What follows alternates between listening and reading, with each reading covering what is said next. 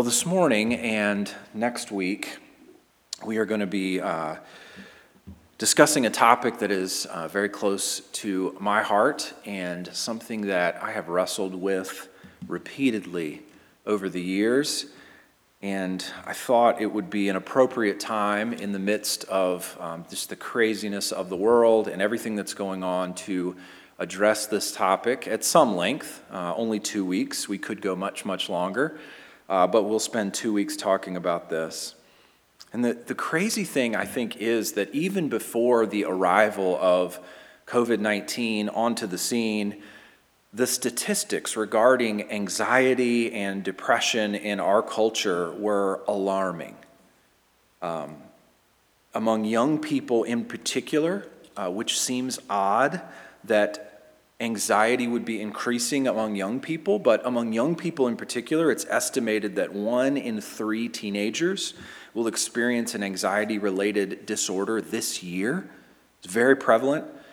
Over the past 4 or 5 years, college mental health counselors have seen an overwhelming number of students who just can't deal with life and are struggling with these types of issues of anxiety and worry and stress. The suicide rate is increasing at an alarming speed, especially among young people and particularly among young girls. Now, all of those statistics that I just gave you are related to young people because that happens to be what I've read about recently, but it's not limited. This increase in stress and anxiety and worry is not limited to young people, and it seems to be expanding across our entire population at a very, very rapid speed. And all of this was true before we had a global pandemic on top of all of the other concerns of life. And now we have all these extra issues to worry about, right? We think about them every day. Who would have thought 2 or 3 months ago that we would be worried about an economic recession and health struggles to this level? Those 2 concerns have been added on top of all of the other stressors of life that we're experiencing. And there's no doubt that many of you and many people in our world are facing feelings of anxiety and worry during this very unusual cultural moment. I have no doubt that some of you are weighed down in extra measure by anxiety and by worry during this time. And so the good news, despite that, this morning is that we are not left on our own to address these types of things. We don't have to try to stumble in the dark and figure out what to do with anxiety and worry. The Bible gives us very clear instruction on this topic and helps us to learn, and it is a learning process. It's not something that you sort of nail and fix immediately. It's a learning process, as you will see. But the Bible does give us instruction on how to deal with this and how to learn how to deal with these things. Now, most Christians, and I'm sure all of you, are probably right now thinking of verses that address topics of anxiety specifically. There are verses that tell us we don't need to be anxious. And so the temptation, I think, sometimes is that if we can just memorize those verses, commit them to memory, and then recite those verses when we're feeling anxious, that it'll sort of be like a pill that will solve everything, and we won't be anxious or worried anymore. It'll go away immediately. Well, that's not how it works for most of us. And the reality is that God's Word provides a much fuller and a much deeper picture of both the struggle with anxiety and of the ways that we can approach it and that we can deal with it.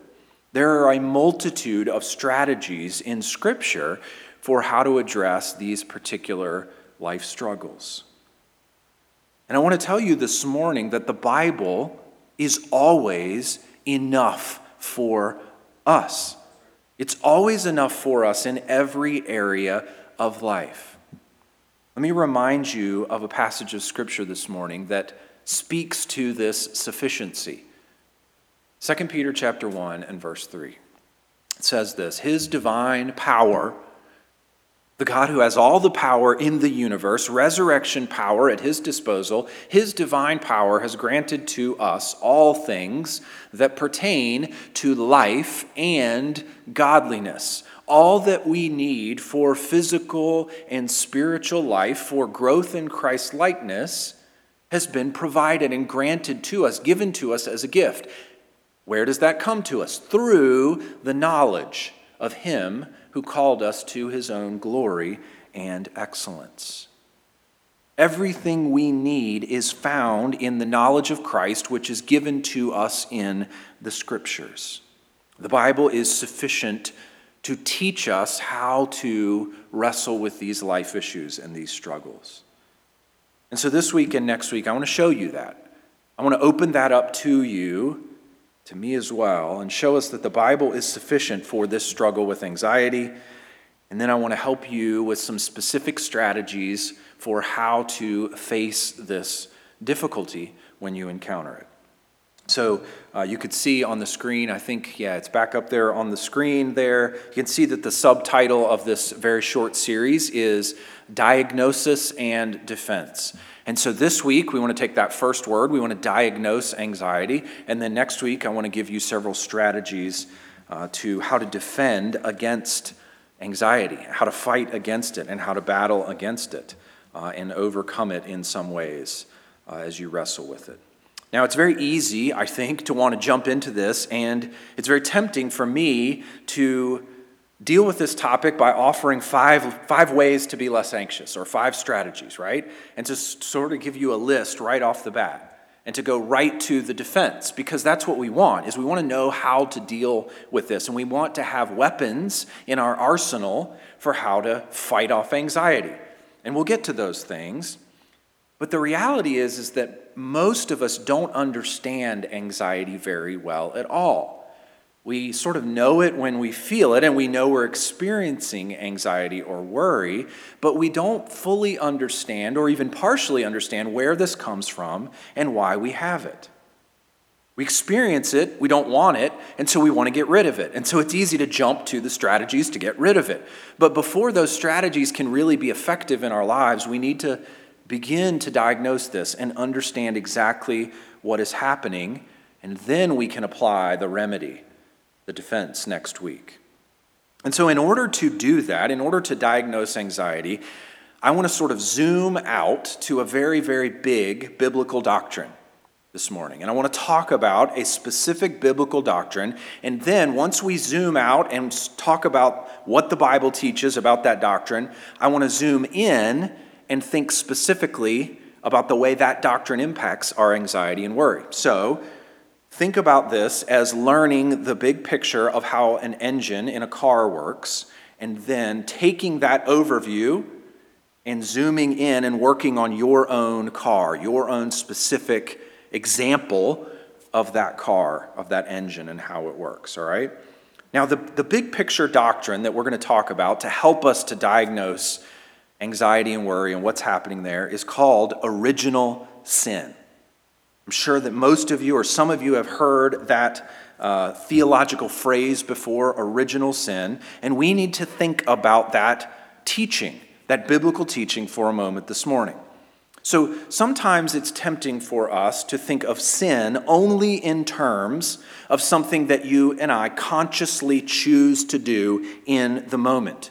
So there's a law that's given in God's word. We know that law, and we choose to break that law in a moment. And that certainly is a sin, but that tends to be the only way we think about sin manifesting itself.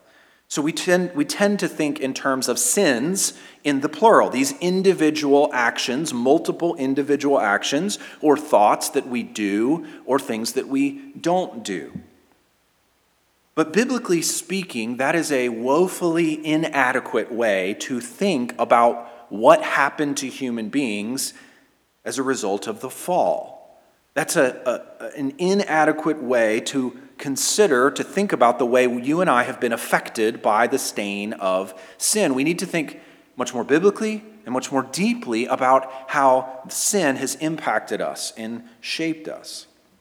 And so the doctrine of original sin says that you and I have been bent out of shape, we have been corrupted, we have been twisted and broken since the moment of our conception.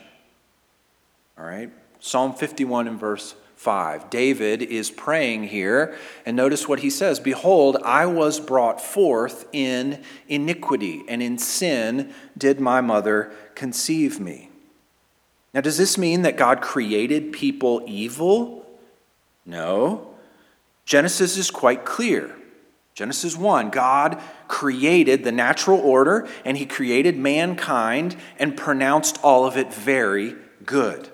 It was excellent. It was pure and free from stain and free from sin. It was morally upright and morally good. The order and structure of it was fitting.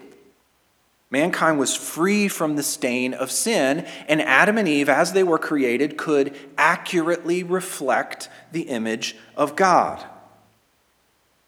But when Adam and Eve chose to listen to the voice of the serpent, they chose to trust in themselves rather than trusting in God, everything changed in that moment.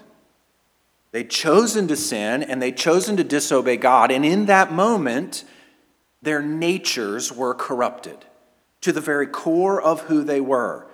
If you think of Adam and Eve as made in the image of God and as mirrors made to reflect God, the mirror was cracked in that moment. And everything now that they try to reflect and do is twisted. It's not quite clear. It's not quite right. And so now, after that initial sin, their nature had been corrupted, and now it was natural for them to sin. It came quite easily. It sort of bubbled up and flowed out of them from every area of who they were. And you realize this very quickly if you read Genesis 1, 2, and 3. In chapter 3, once they sin, now it's like a waterfall, just gushing over the side. And they sin over and over again, and they blame each other. They blame the serpent. Scripture says their eyes were opened. They didn't just commit a sin, now they were sinners. Their natures had become sinful. It was quite normal now for them to commit sin. Now they produce little sinners who it's quite natural for those little sinners to commit sin. It was like a fish being in water. It's the most normal, natural thing in the world since the fall. I mean, you know how this happens right away in Genesis chapter 4, the story of Cain and Abel. One commits murder and kills the other one. Paul puts it this way in Romans chapter 5.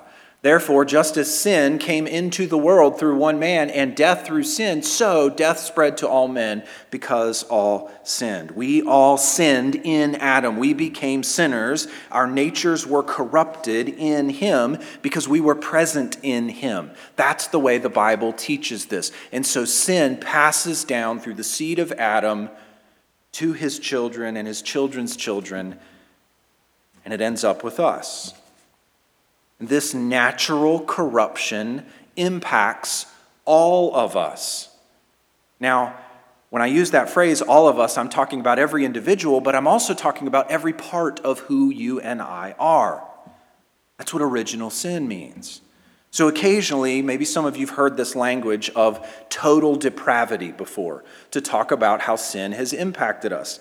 And sometimes people take issue with that language, total depravity. And they say, well, we're not all as bad as we could be.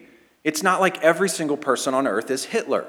So many people do nice things, and that's true. But that's not what total depravity is teaching. Total depravity is teaching not that we're all as bad as we possibly could be, but it's teaching that we're depraved, we're corrupted in every part of who we are. Every aspect of you as a human being has been twisted and bent and corrupted.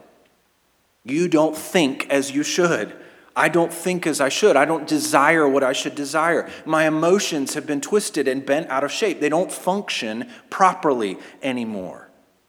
Jeremiah 17:9, a familiar passage, I'm sure.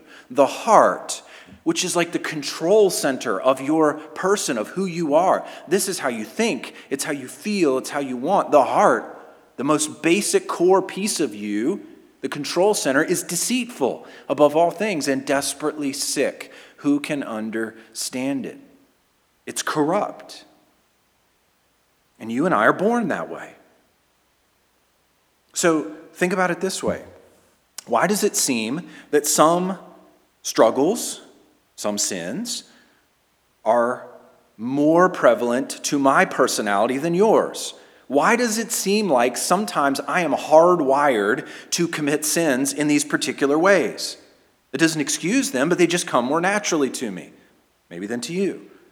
Why does it seem so normal for me to be moody and grouchy? It seems like the most natural thing in the world, because sin is hardwired into me. I have been twisted and I have been bent from the moment of my birth. It does seem natural because in many ways it is natural to me because of original sin. So why do I struggle with anxiety? Why does it seem natural, normal for me to worry and to fear? Because as a son of Adam, as a daughter of Eve, every part of my person has been corrupted by sin. It has been bent out of shape. You and I don't function as we were originally intended to function. Now, this is not to say, and don't hear what I'm not saying, I'm not saying that every time you experience anxiety, it's sin and you have consciously chosen to commit a sin. And that's not what I'm saying this morning. But I am saying, and Scripture says, that your emotions don't work as they're supposed to. They've been twisted and bent out of shape, and they don't function properly now. And understanding that is key to diagnosing anxiety and worry and what's happening. So let's talk about emotions for a minute. Anxiety is very clearly an emotion. It's an experience of an emotion. And so we need to talk about our emotions if we're going to diagnose and understand anxiety. Emotions are God's gifts to us. Emotions were created good and still are good. Emotions are intended for you and I to better and more truthfully experience the world around us. We should respond to things emotionally, with emotion. God has designed us that way. You should not ignore and try to press down your emotions. But here's how we need to understand our emotions. Our emotions have been impacted by sin. They've been broken by sin. And so they can be used in a positive or a negative way now. Both ways. So think of it this way. Your anger can be against something that is unjust. You can be angry toward injustice and evil, or you can be angry at your coworker because you didn't get what you want. Is it wrong to be angry? Depends. It depends on the situation. The emotion of anger is not wrong in and of itself. It becomes right or wrong based on the object of my anger, and if my anger is rooted in faith in God, or if it's rooted in trust in self. And so now, if you take that illustration of anger and you carry that over to anxiety, this is going to be helpful in us diagnosing worry and anxiety. Did you know there is a God-designed emotion that is positive, that is at the root of my anxiety? It's the positive counterpart to the negative emotion of anxiety and worry. The positive counterpart is vigilance. God designed you and I to be concerned for others, to be vigilant, to be watchful, to see a threat and to respond to that threat. But when the emotion of vigilance gets twisted out of shape, and when that emotion turns inward on self, then it becomes anxiety and it becomes worry. Did you know that the word that is used in the Bible, in the New Testament in particular, for anxiety, that word is used in both a positive and a negative way? I don't think I knew this till a few years ago, and I don't think most Christians know this. That word is not only used negatively, it's also used in a very positive way. In fact, it's used in the same book in a negative and a positive way. There are very familiar passages to us that address anxiety. We know some of these passages. No doubt, if you've ever struggled with this, or you know someone who has, you have quoted Philippians 4. Do not be anxious about anything, right? A very clear command. But in everything, by prayer and supplication, with thanksgiving, let your requests be made known to God. And the peace of God, which surpasses all understanding, will guard your hearts and your minds in Christ Jesus. Very clear command not to be anxious, but to trust God. Another familiar one to you, the very beginning of this whole section on anxiety in the Sermon on the Mount, Matthew 6:25. Therefore, I tell you, do not be anxious about your life, what you will eat or what you will drink, nor about your body, what you will put on. Is not life more than food, and the body more than clothing? I mean, it's clear here in these two passages that the emotion of anxiety is something we experience in a negative way, and we're not supposed to experience it this way. It comes from a lack of faith in God. You see that particularly in Matthew chapter 6. But the same Greek word is used in the New Testament in very, very positive ways. All right? Let me show you these. 1 Corinthians 12, 24 and 25. But God has so composed the body, the church, giving greater honor to the part that lacked it, that there may be no division in the body, but that the members may have the, and here's the word, the same anxiety, the same care, the same concern for one another. Care and concern, vigilance for one another is the same root word and the same idea as the one we find in Philippians 4 and Matthew chapter 6. In Philippians 4, that word is used negatively, but in the same book, in Philippians 2, it's used in a positive way. Paul says this, "For I have no one like him who will be genuinely concerned for your welfare." There's our word. So what's the positive counterpart? Right? If anger can be used in a positive way to battle injustice and to fight against sin, or in a negative way to try to gain control and push others down, then what's the positive counterpart to sinful anxiety and worry? It's vigilant care and concern for others. Let's say it this way. It's an alertness to do good to another person. You see this all the way back in the garden with Adam. What did God command Adam? He was to keep watch over the garden. He was to be vigilant. He was to be careful and concerned about potential threats, and then he was supposed to fight against those threats, to guard the garden from those threats. That's vigilance. One author said it this way: vigilance is the God-given emotion that urges us to act quickly in response to a threat. Vigilance is the proper, constructive concern for the well-being of others and for the advancement of God's kingdom.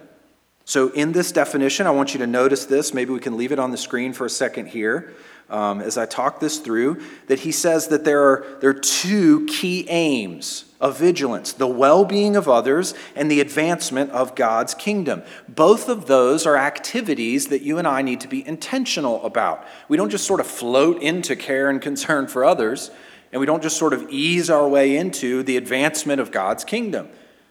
We have to be intentional and proactive and concerned for those aims.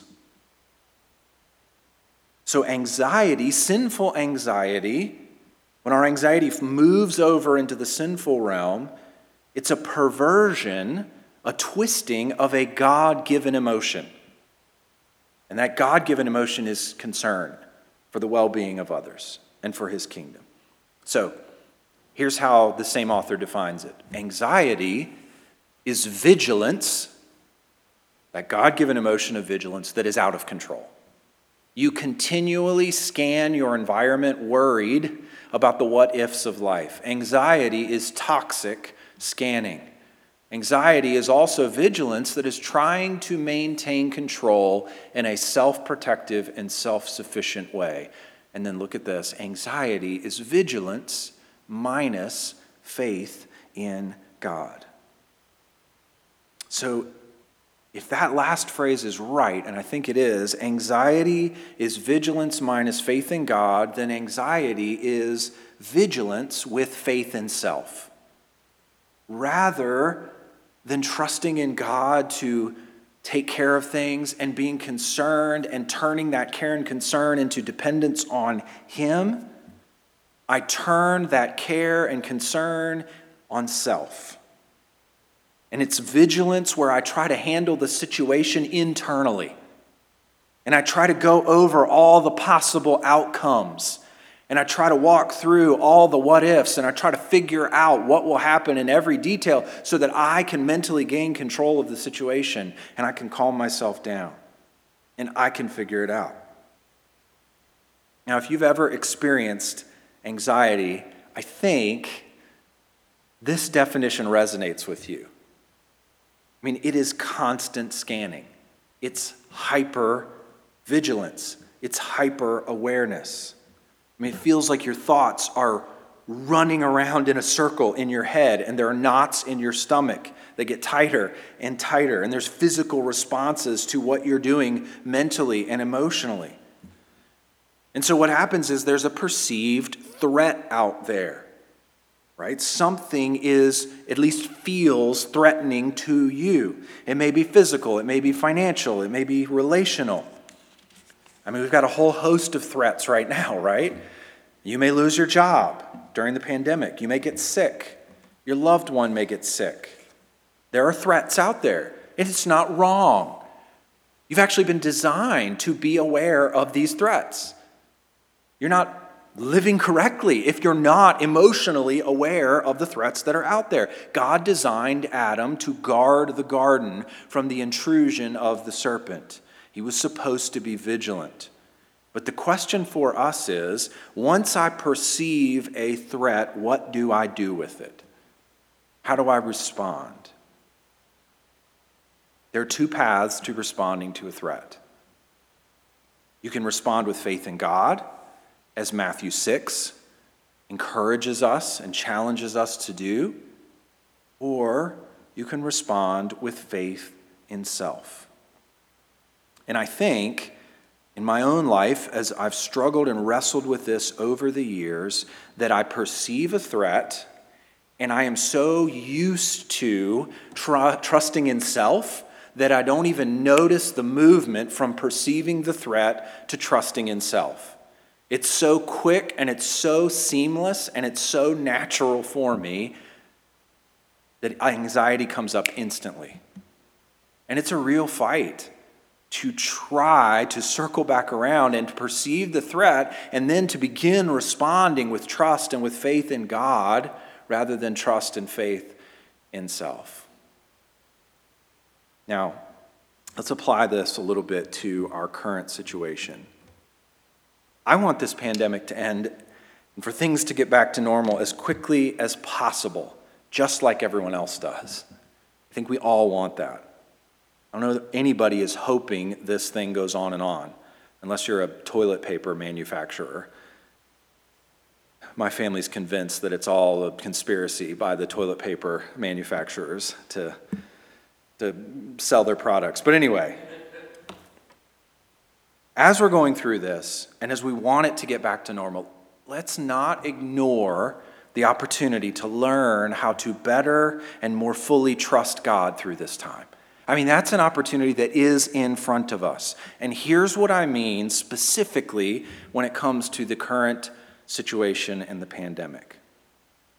You and I are very used to being in control and to taking care of ourselves, or at least perceiving that we're in control and that we manage our own lives and we can take care of ourselves. And this pandemic has challenged the illusion of control and of knowledge for all of us.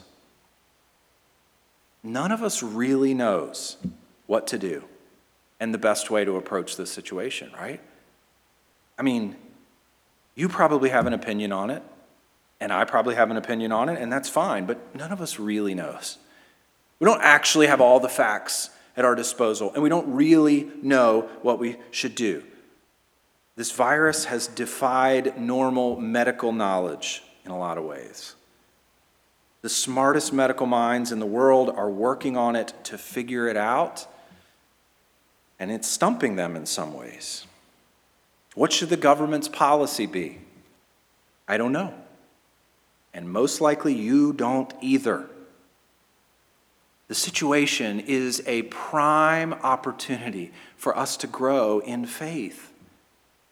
I think here's what we can do to this. This is what I have been challenged to do, to admit I don't know and to humble myself and to understand that I don't have all the facts at my disposal and to turn to God rather than self.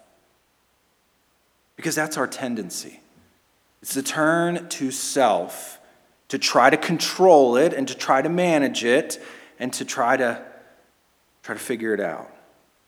And so here's the question that we all, I think, need to ask ourselves in the midst of this. Is my first response in this, is my tendency to trust the Lord? Or is it to become anxious and angry because everyone and everything isn't seeing this the way that I see it, and things aren't going the way I want them to go? In other words, do you turn to self or do you turn to God? Do you acknowledge your own personal human limitations and reach out to God in faith? Or do you and I endlessly ask what if questions and try to gain control of the situation in our own minds?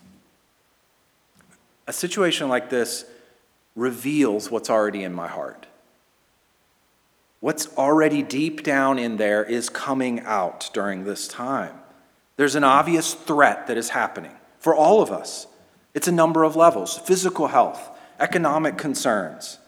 And so God has designed us to respond to a threat. That's the most normal human thing to do in the world. But He's designed us to respond with a vigilance that trusts in Him, that doesn't turn toward self in anxiety and anger, but turns toward Him in faith and in trust.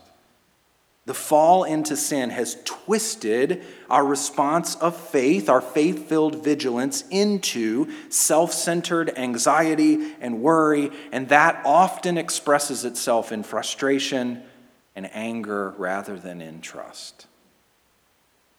And so here's what I'm saying. God never wastes circumstances. He doesn't. He's always working. He is not on pause right now because our world is on pause for a few more weeks. He is working, revealing something in my heart and in your heart. And so the challenge for each of us is to let Him do His work.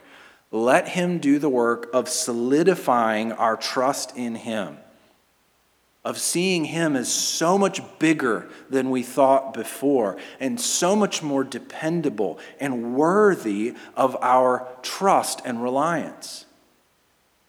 Rather than turning in on self and feeling like I've got to figure everything out. I've got to go down all the paths of what if. I've got to be responsible for this.